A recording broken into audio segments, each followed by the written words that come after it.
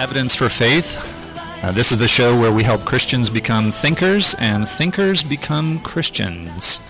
If you'd like to call in, we're doing an interview today that's going to last for about 20 minutes, but you can call in right after that at 609-398-1020.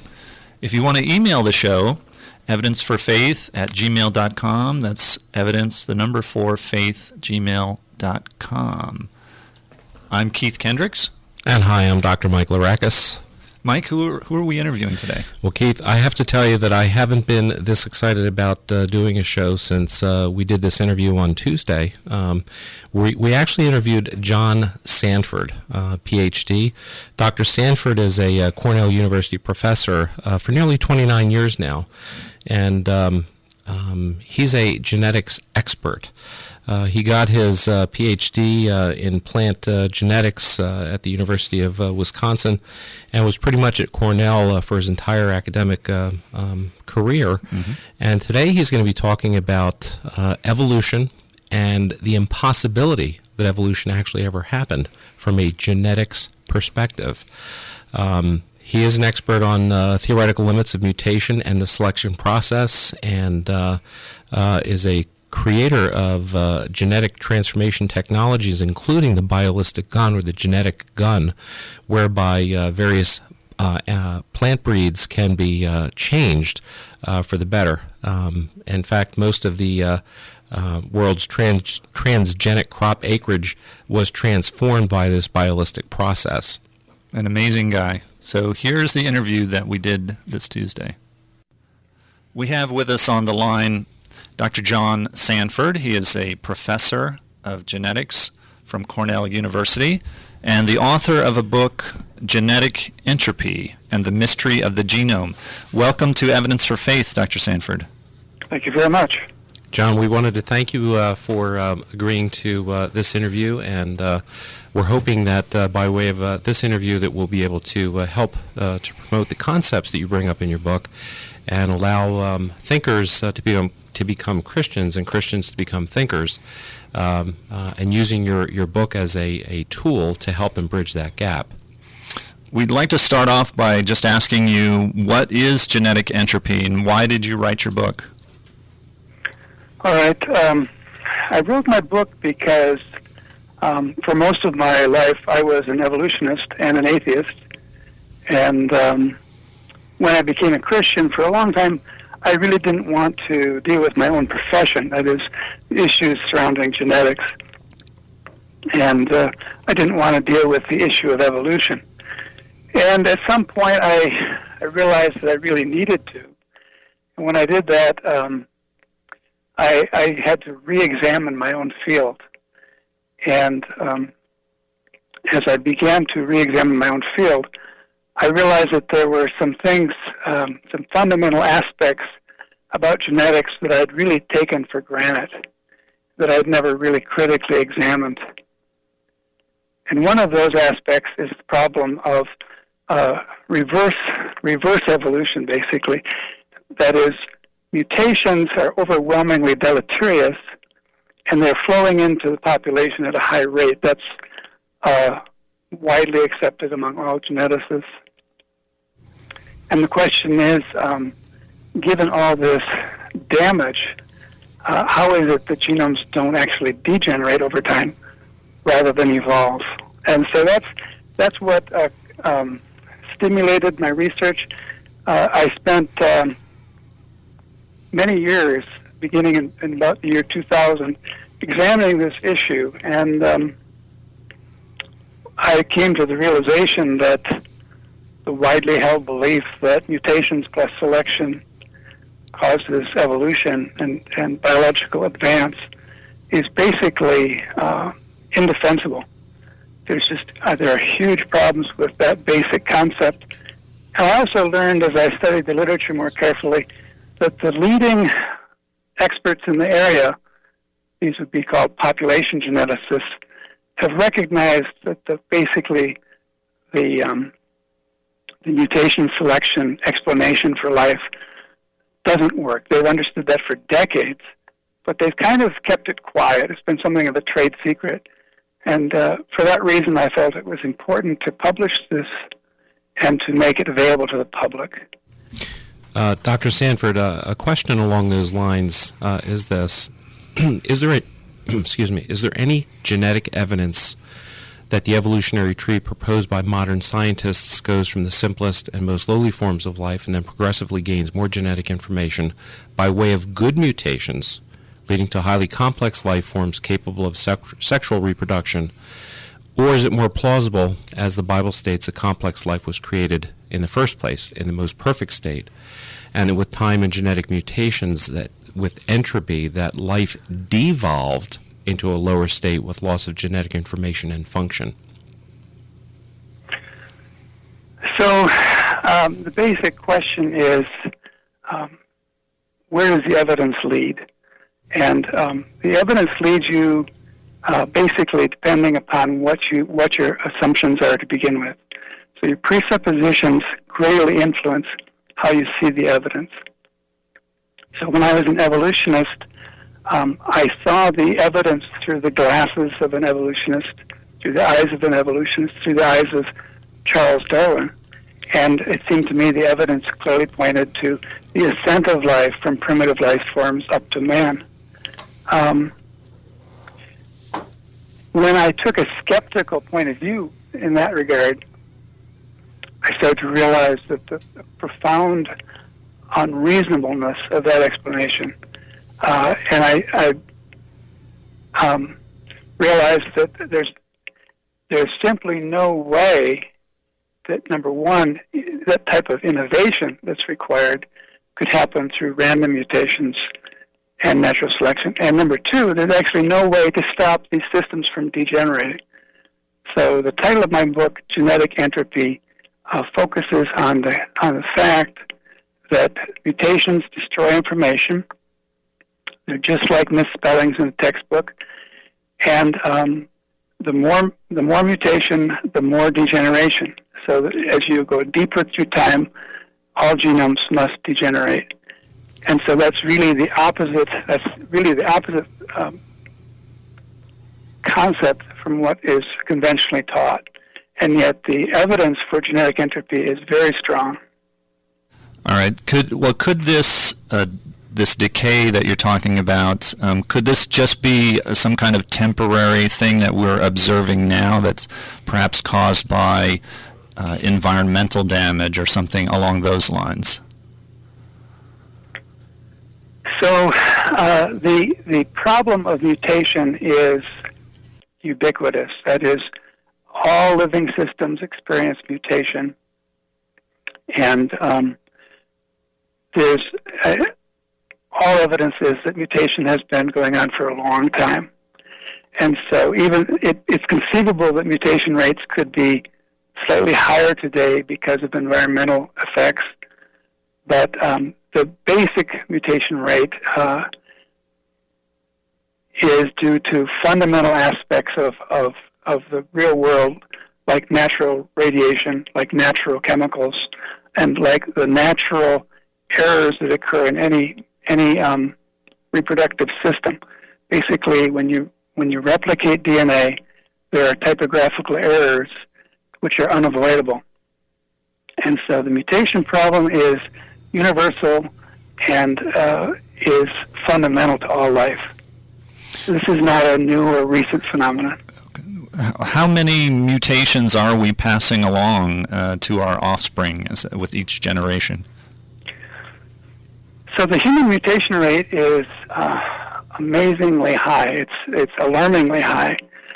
When I was, in the 1950s, when I was still just a boy, one of the most famous geneticists at that time, Muller, stated that if the human mutation rate was as high as one mutation per person per generation, that it would doom the human race to eventual extinction. We now know that the human mutation rate is 100, at least 100 mutations per person per generation. So that's just an amazingly high error rate. So what it means is that each one of us has, on average, at least 100 new mutations that our parents didn't have, and that our parents have at least 100 new mutations that our grandparents had. And so basically, there's 100 new mutations per person per generation added every generation. That's absolutely astounding. And it has caused genetic theorists to have to rethink their understanding of how this could be possible. And won't natural selection, won't it weed out these bad mutations over time? So natural selection, a lot of people don't really understand what natural selection involves. Natural selection means that certain individuals must not reproduce. As you try to get rid of more and more mutations, you need to eliminate more and more individuals from the population. If you start to eliminate too many people from the population, in terms of preventing them from reproducing, there won't be enough children in the next generation to preserve the population. The population will start to shrink and will actually go to extinction. So you need at least 2 children per female to survive, to perpetuate the species. So at maximum, you can select away only the surplus population.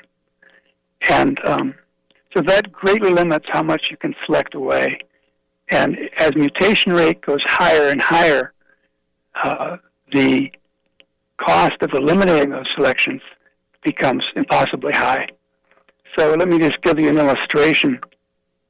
A prominent geneticist, Kimura, did calculations and said that to eliminate all the mutations that are happening through selection, every female would have to have millions of children in order to eliminate all the surplus children to get rid of all the mutations flooding into the population. Let me draw an analogy. Try to picture a person in a boat, and the boat is leaking. All throughout the bottom of the boat are small holes, and it's leaking. And so they're trying to bail as fast as it leaks. You can see that if at some point the water will be flowing into the boat too fast for the bailing process to rescue the person in the boat, and that boat is going to sink. And it's the same way with genetic populations. When mutations are pouring into the population at a rate that is too high, then natural selection cannot eliminate them as fast as they're entering the population. Professor. And that's basically what we have today is we have too many mutations for natural selection to eliminate them by a factor of almost 100-fold. So it's not even close. Along those lines, Dr. Sanford, do you foresee, let's say 100 years down the road, the technological advances in science and medicine being able to genetically reprogram and re-engineer the human genome to avert this disaster? So there's over 3 billion nucleotides in the human genome, and so each one of us carry tens of thousands of mutations per person, and so basically every single nucleotide in the human genome, somewhere in the human population, every single position in the genome has mutated, every letter. So you're talking about the type of decay that's very diffuse, and so it's not like we can just go in and pinpoint a mutation and get rid of it. Rather, it's more like the rusting of a car, where atoms throughout the car are being oxidized and rusting. And that process is so diffuse that there's no way to fix it one atom at a time. We are talking with Professor John Sanford, formerly from Cornell University, and author of Genetic Entropy. Dr. Sanford, how many of these mutations, how many are bad and how many good? What's the ratio of bad mutations to good mutations? Okay. So actually we need 3 categories. We need good, bad, and neutral. And let me first discuss the neutrals. For many decades, geneticists have said that a large part of the human genome is just junk DNA. And so if there are mutations within the junk DNA, they don't matter. So basically, they would say that mutations in the junk DNA are neutral. They're neither good nor bad. And so typically they would say, well, most of the mutations, let's say 95% of all the mutations that happen in the human genome are harmless because they're within the junk DNA. And so what's happened in the last decade is evidence has been increasingly showing us that most of the genome is functional. And most dramatically, 2 summers ago, the phase 2 of the Human Genome Project, called the ENCODE project, showed that the vast majority of the human genome is functional, which means if you have functional information and you start to make random changes in that, then overwhelmingly most of those changes will be deleterious.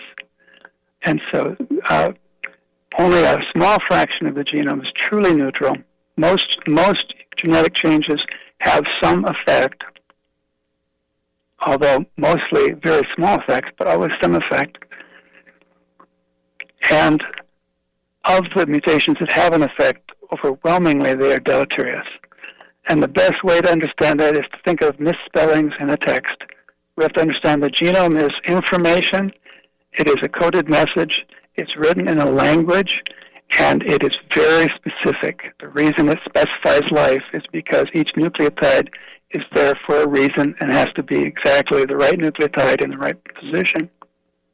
So any type of random word processing errors that occur in that message is going to diminish the message. And even though it's conceivable that you could have a misspelling in a text that would improve the message, it's exceedingly rare. So most scientists, if you ask them, how common are beneficial mutations, their answer, it would be, we don't know. They're so rare we can't measure them. They're so rare that we can't really put a number to them. And that's really important to understand, is mutations are overwhelmingly bad. Along those lines, Doctor, I wanted to ask you a question just from a medical perspective, and it has to do with these good genetic mutations that are so rare. The question I have really is, do any expressed genetic mutations in medicine cause good change, or do these typically cause disease, deformity, and death? And two specifically that I have in mind, and I've argued this point with many of my colleagues, are G6PD deficiency and sickle cell anemia. It's been argued with me that those are examples of good mutations and evolution, but I've argued that these cause disease, death, and deformity. But it's like you said, depending on the glasses that you're wearing and the worldview that you hold dictates how you answer this question. Yes. So it's striking to me how much difficulty the evolution have in finding examples of truly beneficial mutations that actually add information to the genome. So the most famous example of a beneficial mutation in man would be resistance to malaria. And that resistance to malaria can be found in humans that have experienced a mutation in genes that affect the red blood cells. And the most common mutation is the one you mentioned, the G6PD mutation, mutation in that enzyme. And the idea is, well, look, here's a mutation, and it actually makes people resistant to an important disease. Isn't that clearly a beneficial mutation? The problem is that mutation actually damages the efficacy of it actually causes a loss of information in the coding sequence that codes for an essential protein. So the resistance to malaria comes at a cost, and the cost is that a fundamental biological function is impaired. So the people who carry this disease are subject to anemia, that is, they don't have enough red blood cells, so they tend to not get enough oxygen to their body. And so the beneficial trait is only a very limited benefit. It only applies to certain people who might be exposed to a certain disease. But the damage is unequivocal. It's damaging a basic metabolic process in a basic cellular type that we need to live. And so I assure you that if you had your choice of being mutant or non-mutant for this gene, you would want to be non-mutant. Okay, Dr. Sanford, we thank you for being with us for this first segment, and we are going to continue this interview next week. You're listening to Evidence for Faith on WIBG. If you'd like to call in, you can call us at 609-398-1020. Mike, that was a terrific interview. Well, it gets better, Keith, as you folks will hear next week when you tune in. Dr. Sanford is a big shot in genetics, and he actually was very fearful about publishing his information because this goes countercurrent to what university professors are teaching graduate students, researchers, as well as undergraduate students. And basically, he's bucking the tide by saying that the primary axiom of evolution is based on falsehood, and that's based on recent genetic research. Yep. So this book that he's published is called Genetic Entropy and the Mystery of the Genome. Dr. John Sanford again. So you can get that on Amazon. It's an excellent read. Very good. It's scientific based, so you know it's for high school, college level. Definitely. Well, the book itself is an easy read. I think that if you're a good reader and an avid reader, you don't have to have a college education to read this book. Mm-hmm. He gives a lot of excellent examples and analogies that allow you to walk through the complexity of the human genome. Mm-hmm. So I think that anybody who is interested in this controversy that continues to go on between creationists versus evolutionists, this is a very, very high-powered canon. Right. For the Christian camp. So, and what is the main point? The main point is he's saying that mutations are overwhelmingly damaging to the information in the DNA, and instead of being this engine that moves evolution forward and moves the species getting more and more or better and better and more complicated and improved, in actuality, the information is decaying away and it's overwhelming the DNA with all the mutations that keep getting added. And that this is widely accepted. Yeah, he said it was widely accepted amongst geneticists, and that leading geneticists, it's a kind of a trade secret because although they talk about it and they're very concerned about it, they don't write about it. They don't talk to the press about it. Well, that's because it's part of the dogma of academia that evolution is where the truth is.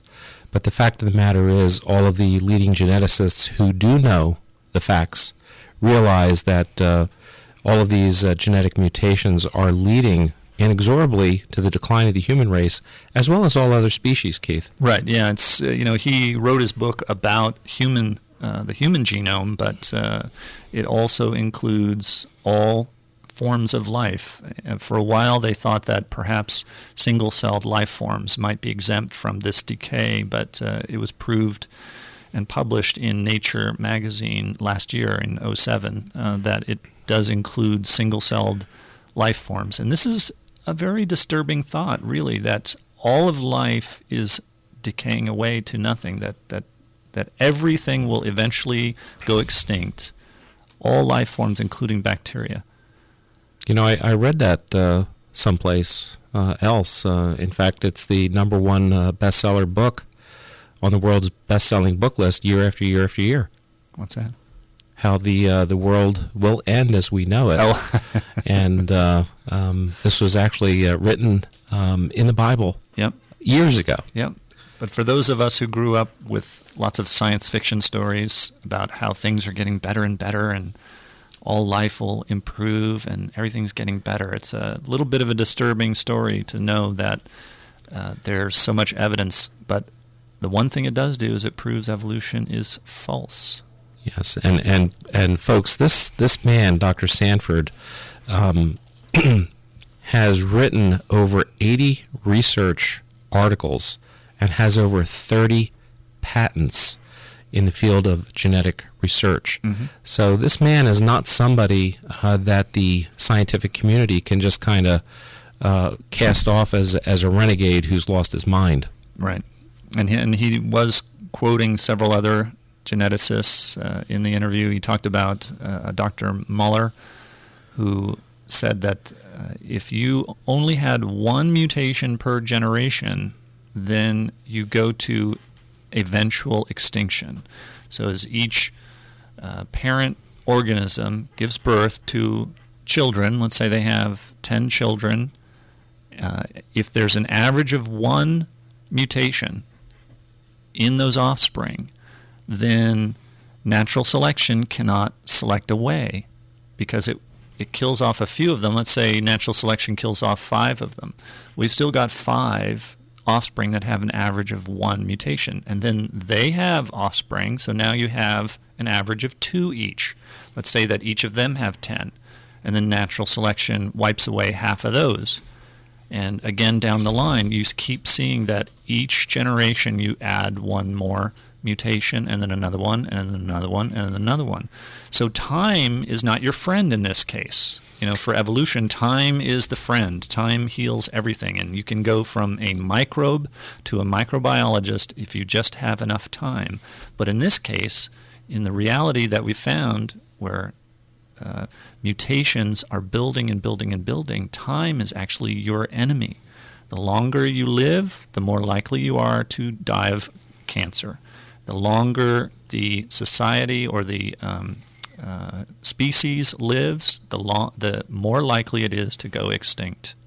And one of the things that I wanted to reinforce, Keith, just from a medicine perspective, is that all of the genetic defects that I've read about in the medical texts that I was raised on in medical school, as well as the scientific publications that I get on a weekly basis in the office, all of those genetic defects invariably lead to disease, mm-hmm. deformity, or death. Invariably. Every genetic defect that we try to treat has its basis in a mutation. Right. So we are carrying a burden. Each of us has a burden of mutations that were given to us by our parents, and according to Dr. Sanford, that runs in the range of tens of thousands, and another source that I heard from said up to about 1 million. So if you use that as a range, tens of thousands to 1 million mutations in your DNA, and you're adding. Now, he mentioned that it's at least 100 and probably more. In his book, he tries to find an average from other geneticists and things, and a low estimate is 300 to 600 new mutations being added every generation. And the key here also, Keith, is that these mutations allow for damaged information, so that whatever information is transmitted to the next generation is not correct. These mutations never lead to new information or good information, which is what we've historically been taught in evolution. Right. Like the Encyclopedia Britannica, you can't improve it by making spelling errors and just randomly changing letters around and expect to get more information that way. Well, we thank you, everyone, for listening. Be sure to tune in next week for part 2 of the interview with Dr. Sanford. And remember that the best reason for being a Christian is because it's true. I like the tramp, I like the drums, I like the pumps, I like the bumps.